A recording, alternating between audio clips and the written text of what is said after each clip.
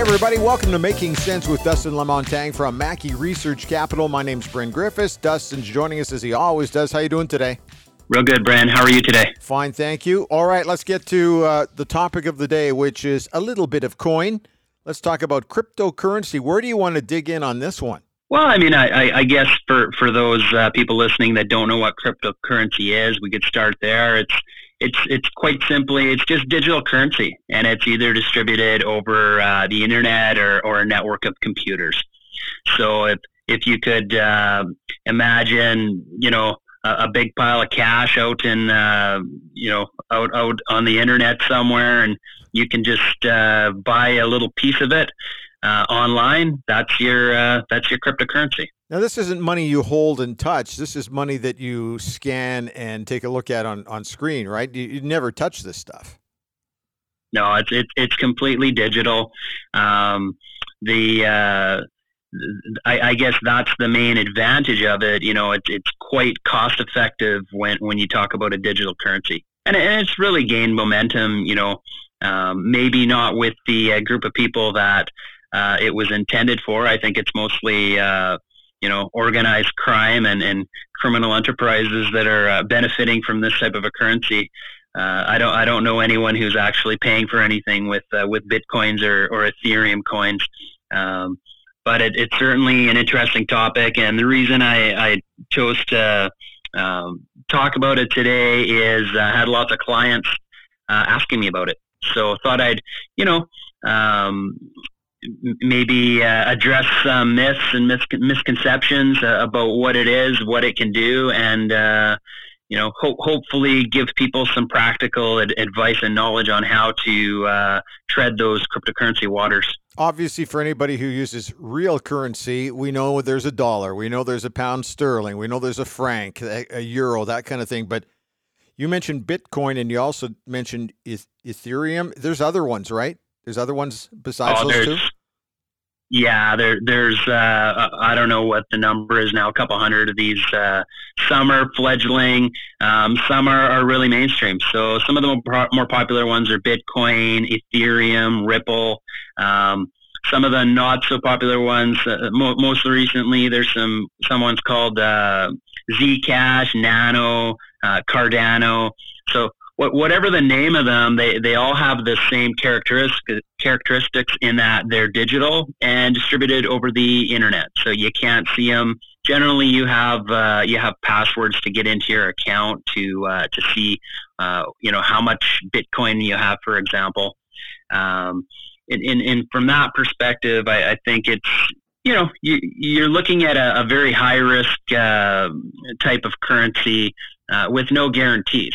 I think there was a story most recently of this poor guy who forgot his password. He bought a bunch of Bitcoins, 5-6 years ago for pennies, and they're now worth something like $240 million. But he forgot his password to his lap. Do you think that's a serious, legitimate story, or do you think that somebody's I don't. It did get lots of press, right? It got worldwide coverage. Oh, yeah. But I don't believe it myself. And if that's how wonky the currency is, that you can lose all your money by forgetting a password, well then, buyer beware, right? What's the old saying, caveat emptor? Yeah, or get a password saver. That would be the first thing I would do if I had that kind of dough kicking around. So how are governments and banks feeling about all this? Because I got to think there's going to be a huge, monstrous pushback. Well, that's the thing is that, I've had clients call me up and wanting to buy some of this stuff, and I've just sort of, gave them some advice saying, you know what, I would stay away from this stuff. I wouldn't touch it with a 10-foot pole. I don't think Bitcoin is the next gold, and I don't think Ethereum is going to replace the U.S. dollar. I think that central banks are just going to one day wake up and pass legislation saying none of this stuff is legal tender. And it'll be done.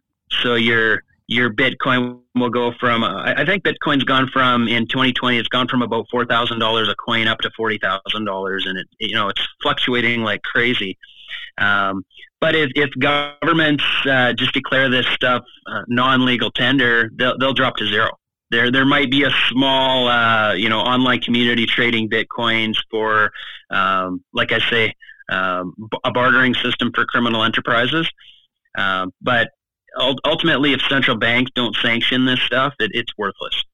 And I think of a couple very smart individuals, no less than Warren Buffett, who's probably the greatest investor of all time, Right. Has basically said they're worthless junk. So I would never try and contradict Warren Buffett. I think he's a pretty sharp fella with many more billions than I will ever have. So if somebody like that, and with the influence of and savvy that he has, I think if he is, essentially saying they're worthless, I wouldn't be jumping on board. So I think, though, if you're talking about central banks, eventually they'll just come up with their own digital currencies. Right. I think it definitely is the future from a cost perspective.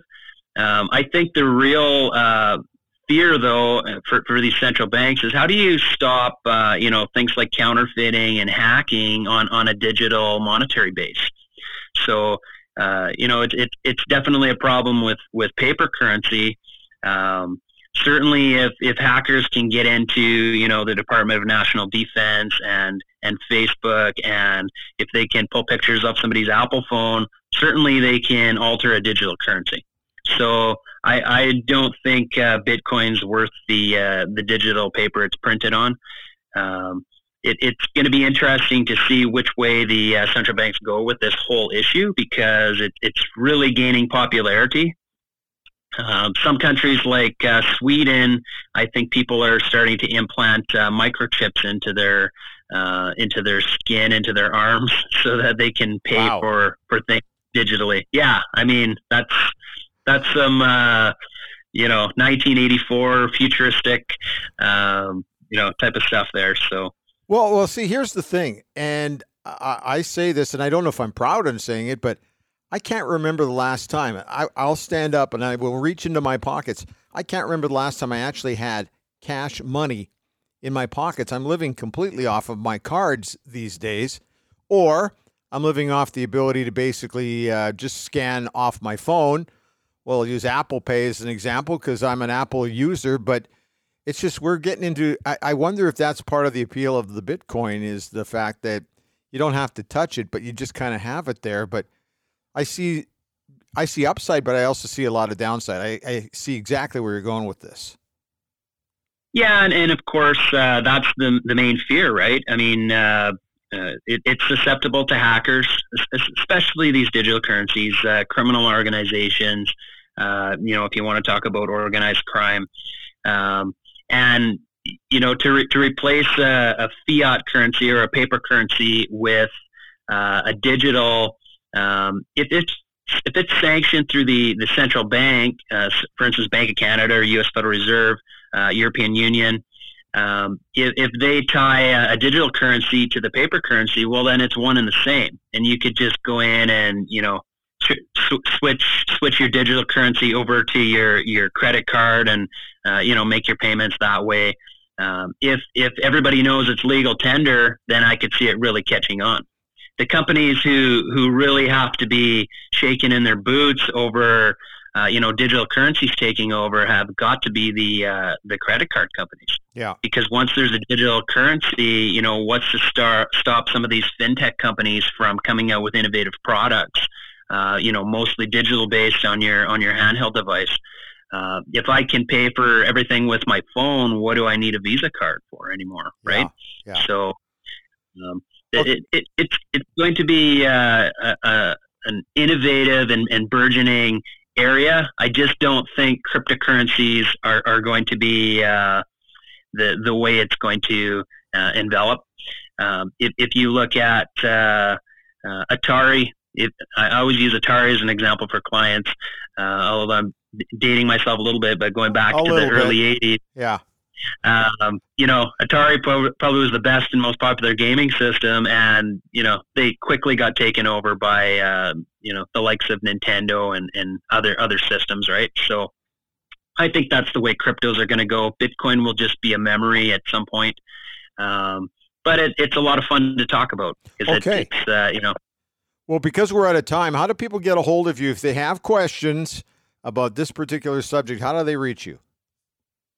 Just give me a call on my cell phone, 780-905-7729, or they can email me at dlamontagne@mackeyresearch.com. And, of course, the website as well is mackeyresearch.com. So sounds like an interesting topic. Sounds like there'll always be questions about it. And thanks for your time today, and we'll check in with you next time. Okay, Brent. Good talking to you. Thanks for listening to Making Sense with Dustin LaMontagne. Have yourself a great day.